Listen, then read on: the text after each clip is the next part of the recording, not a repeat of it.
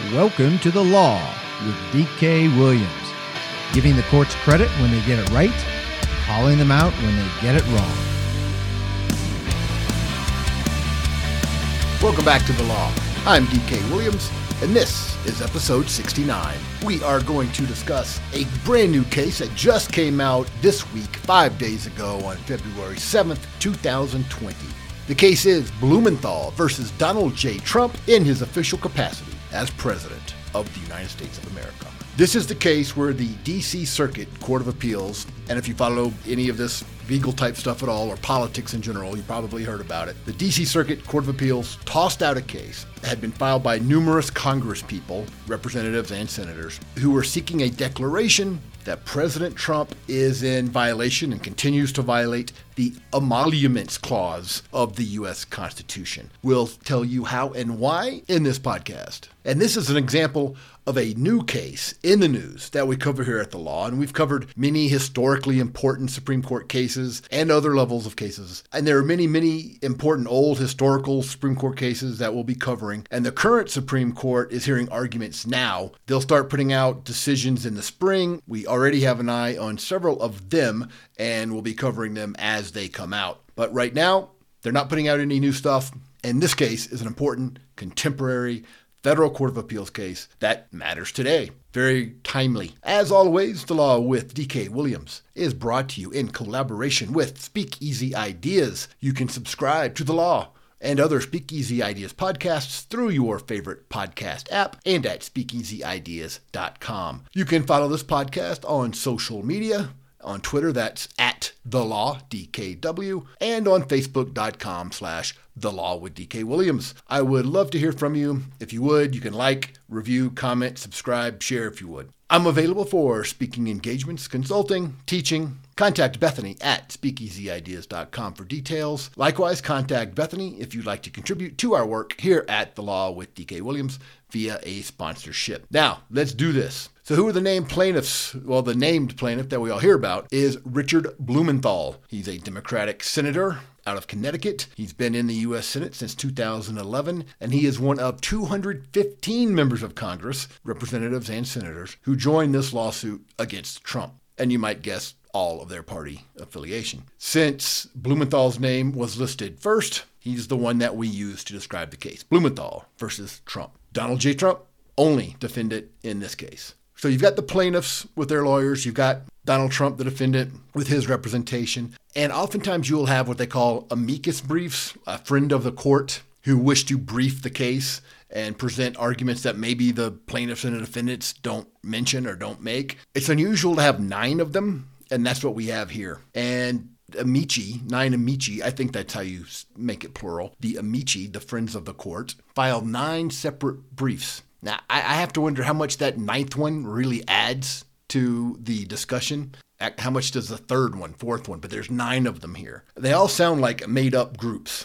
The amici, these groups that aren't the plaintiff, aren't the defendant, who wanted to be heard, however, are named like this. Bipartisan former members of Congress. That's one of the groups that filed a brief. And the first 8 of these are all in favor of the plaintiffs, who are arguing that Trump is in violation of the Emoluments Clause. We have the Separation of Powers Scholars. Again, sounds like they got together for this case for that. Another one, Scholars of Standing, Federal Jurisdiction, and Constitutional Law. Another, former national security officials. And get this one, certain legal historians in support of the plaintiffs. Here's a separate group, wanted to be heard. Administrative law, constitutional law, and federal court scholars. Okay, if you say so. Another one, former government ethics officers supporting the plaintiffs. This one I've never heard of before, but it's a real thing. It exists prior to this lawsuit. It's not a group of professors that got together. And it's the Niskanen Center.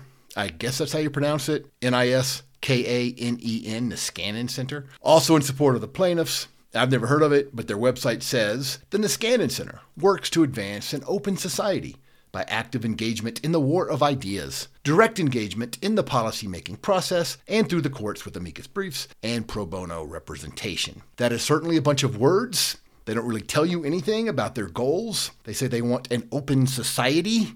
Thanks for the specificity there. Now, I'm sure the website goes into more details, but that is like on their mission statement, which tells you absolutely nothing about them, which I'm sure that's the way they want it. Of course, they are based out of the District of Columbia. So those 8 were all in favor of the plaintiff congresspeople. The last amici was Professor Clark D. Cunningham and Professor Jesse Egbert in support of neither party. That's what it says on the opinion. I'm not sure what they were arguing, but they were in support of neither party. So this was a unanimous Court of Appeals decision, the D.C. Circuit Court of Appeals, 3-0. It's a per curiam opinion. You know how to spell that one. Then curiam, C-U-R-I-A-M.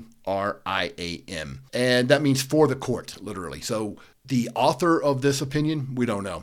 It's like all 3 of them are responsible for it. There's not an author and then people join it. It's just all 3 of us agree to this, in essence, not an official writer. 2 of these judges were Republican appointees and 1 was a Democrat. Politics really rarely play a role in these federal court appeals. When it does, of course, we hear about it at the Supreme Court specifically. And what do we know about these 3 D.C. Circuit Court judges? The first one, Karen LaCraft Henderson. Now, this is a bio from the official D.C. Circuit webpage. Judge Henderson was appointed United States Circuit Judge in July of 1990, so she's been doing this a while. She received her undergraduate degree from Duke University, that's unfortunate, and her law degree from the University of North Carolina. Go Tar Heels. In June of 1986, Judge Henderson was appointed United States District Judge for the District of South Carolina, where she served until 90 when she was appointed to the D.C. Circuit. Now, on the official court website, there's no mention of who appointed her to either of these federal court positions,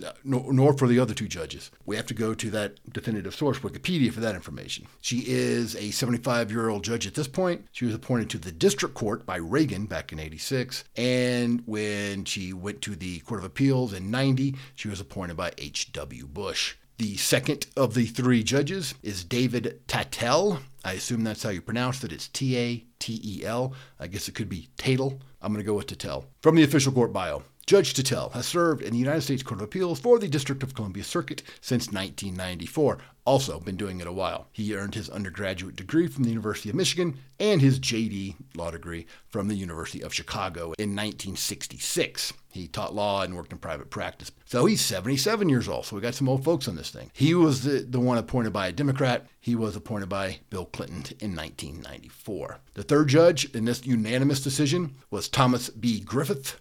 He's the young guy. He's 65, and he was appointed by George W. Bush in 2005. He's a graduate of Brigham Young and the University of Virginia Law School, and he was engaged in private practice, among other things, before joining the bench of the D.C. Circuit. And I can guarantee you media would have made a big deal out of this if all 3 had been Republican appointees. Heaven forbid 2 of them were Trump appointees, right? They would have made all kind of hay about that. But they can't do it here because even the democratically appointed judge by Clinton was part of the decision. Now, this case was dismissed for lack of standing. The federal district court said that the plaintiffs had standing, but the District of Columbia Circuit Court disagreed. Now, these plaintiffs are congresspeople, could appeal this decision, which dismissed their case, but from what I've read, they probably won't, but if they do appeal or anything else happens to this case, we'll let you know. But there are 2 other cases, separate from this one, alleging a violation of the Emoluments Clause with different plaintiffs in different courts. So this issue overall of whether or not Trump is violating the Emoluments Clause, basically by having hotels where foreign dignitaries stay, so that's still pending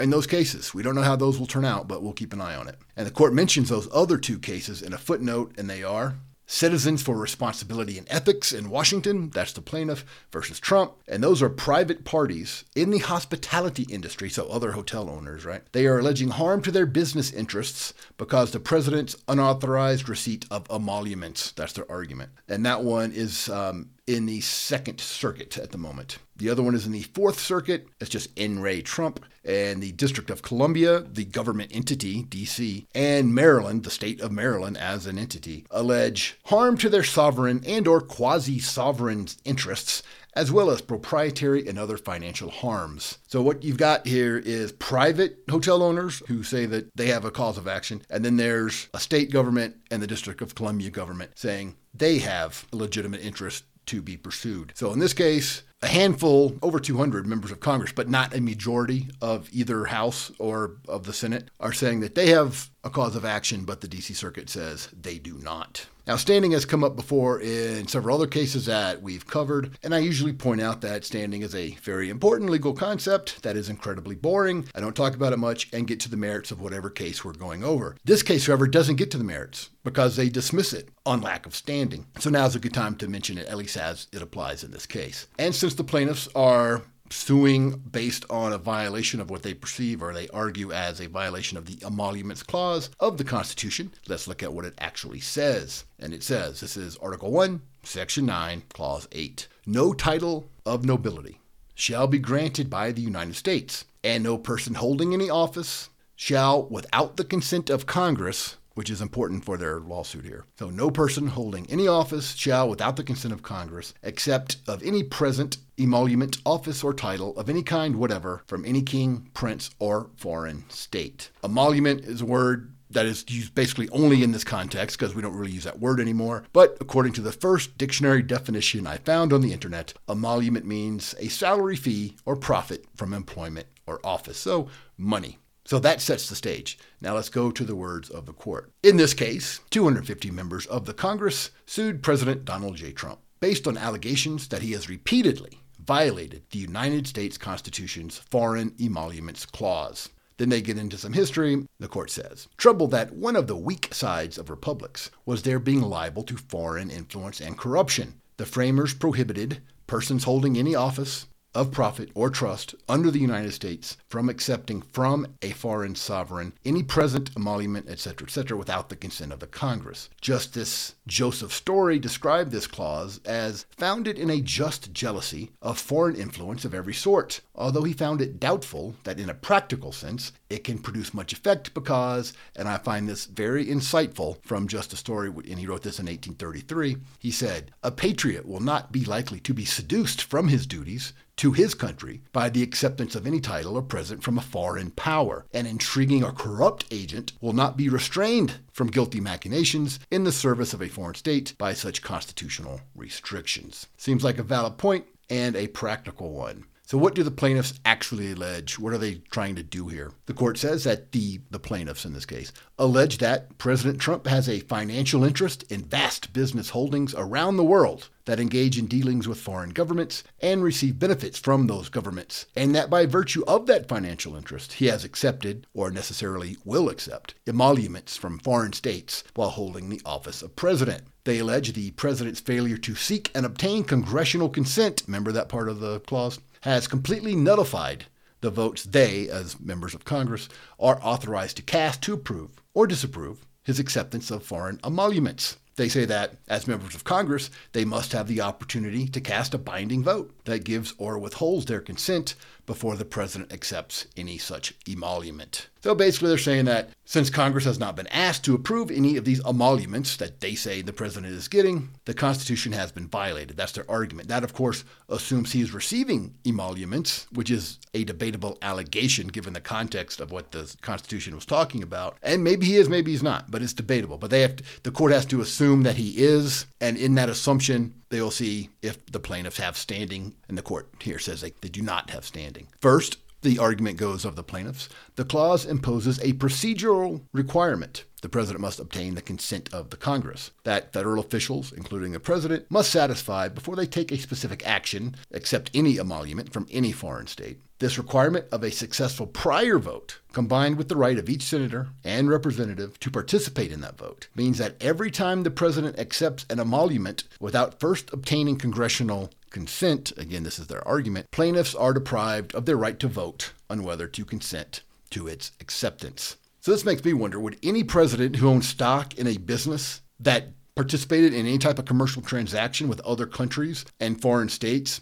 have to get permission for every such transaction? I mean, if somebody owns stock in General Motors and France, the government of France, wants to buy a bunch of GM cars, are you going to have to get permission for that? I mean, maybe so. I mean, I don't think that is what Congress is supposed to be doing under the Constitution, but I haven't researched that issue, and my guess is that I don't think that's what it really means. Second, the court goes on, the Foreign Emoluments Clause according to plaintiffs, regulates the private conduct of federal officials. Because President Trump is violating the clause, the argument goes, through his private businesses without the need for government funds or personnel, Congress cannot use its power of the purse, normally the ultimate weapon of enforcement available to the Congress, to stop him.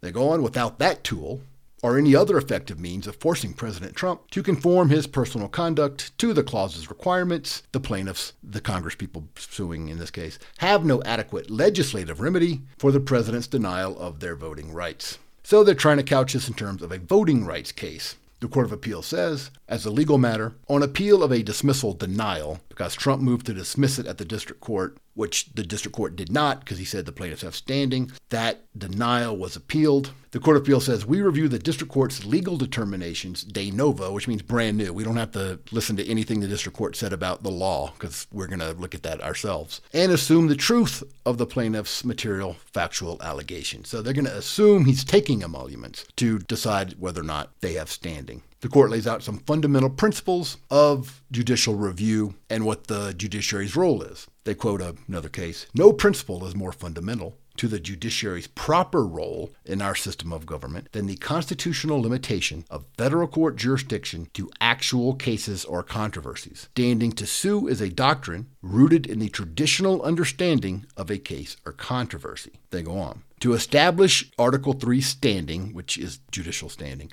a plaintiff must, as an irreducible constitutional minimum, suffer an injury in fact that is fairly traceable to the challenged conduct of the defendant that is likely to be redressed by a favorable judicial decision. So basically, you cannot sue to change something that does not or cannot affect them. You'd have countless suits because someone or some think tank somewhere didn't like a policy, and we have enough of that already. As an easy non-constitutional example, by way of illustration, let's say you're standing on a corner, you see a car run a red light. That car, the driver of that car, did something wrong. But you can't sue him just because he did something wrong because it did not hurt you. So if it did not hurt you, you cannot sue. So that's part of the concept of standing.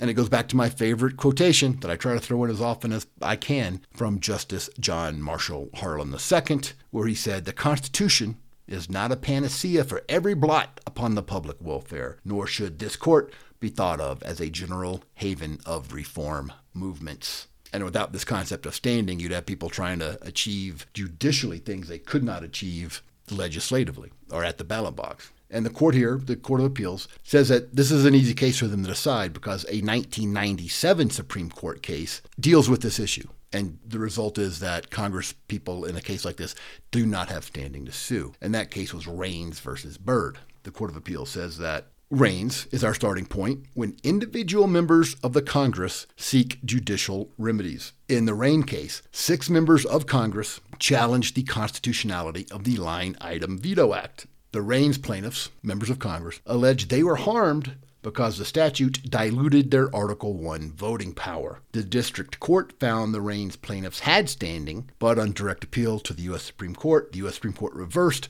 holding that they lacked standing. D.C. Circuit says this case is really no different from that one. The members were not singled out. Their alleged injury is shared by the 320 members of Congress who did not join the lawsuit, which is more than those who did. And their claim, the plaintiff's claim, is based entirely on the loss of political power. They say they don't get to vote on whether or not the president can accept this money. Yeah, so this leaves open the question of whether or not Congress, if Congress voted to bring such a lawsuit and it passed both houses, House of Representatives said, yes, we want to sue on this issue. Senate voted on the same thing. So now Congress is speaking as a body. So if Congress did that, would they have standing? Now, the D.C. Circuit here doesn't answer that question because that question is not presented to them. But it seems to indicate in that situation, Congress as a whole would have standing to sue. The D.C. Circuit says, our conclusion to dismiss the case because these members of Congress don't have standing, our conclusion is straightforward because the members, the plaintiffs, 29 senators and 186 members of the House of Representatives do not constitute a majority of either body and are, therefore, powerless to approve or deny the president's acceptance of foreign emoluments. So they don't have the voting power to make a difference. Power is not vested in any one individual. but in the aggregate of the members who compose the body. So you need 51 senators to speak for the Senate and half plus one of the members of Congress to do that. And they don't have those numbers here. And if they did, they could vote on it. They could pass it through Congress, but they can't. So they try to go through the judiciary and make the argument that they cannot win. They don't have the votes for in the legislative branch. So the Circuit Court makes an important point. Political questions are to be decided politically and not judicially. Court says the plaintiffs can, who are all members of Congress, and likely will, continue to use their weighty voices to make their case to the American people, their colleagues in the Congress, and the president himself, all of whom are free to engage that argument as they see fit. But we will not. The court. Indeed, we cannot participate in this debate. The Constitution permits the judiciary to speak only in the context of an Article III case or controversy, and this lawsuit presents neither. These arguments that the court is talking about here are political arguments. They are available. And note that the House of Representatives passed articles of impeachment just back in December, right? They didn't bring up the emoluments clause, violation of the emoluments clause, it's hard to say, in those articles of impeachment. They couldn't even get 51% of the votes when they're already doing the articles of impeachment on nebulous things like abuse of power and obstruction of Congress. They have something specific here they could have mentioned, and they chose not to. And the Democrats controlled the House of Representatives, and they did not put this in their articles of impeachment. And they had the absolute political power to do so, but they didn't have the political will or ability or desire to do it. And if they had, that would have been a completely legitimate way to address this purported violation of the Constitution. But they failed at it. So they failed politically, and they shouldn't expect to prevail judicially. The separation of powers, the court is saying here, is a good idea. So this one is pretty straightforward. Individual members or a minority of Congress does not have standing to sue the president in a case like this. They've got a remedy, and it's legislative, and it is political, and that's what they have to pursue. And in this case, they failed to do that. They failed to accomplish it by political means or legislative means. And the court is not going to allow them to do it judicially. Pretty straightforward this week. If you have any questions, let me know. I'm DK Williams, and this has been The Law, episode 69, Blumenthal versus Trump, where the D.C. Circuit just this week dismissed members of Congress' complaint that Trump was violating the emoluments clause of the Constitution because they lacked standing to bring the case. We are brought to you in collaboration with Speakeasy Ideas. Let me know what you think. It's Twitter at TheLawDKW. And on Facebook.com/TheLaw with DK Williams. I'm available for speaking engagements, consulting, teaching. Contact Bethany at SpeakeasyIdeas.com for details. Until next week, my friends, freedom is dangerous. Live dangerously.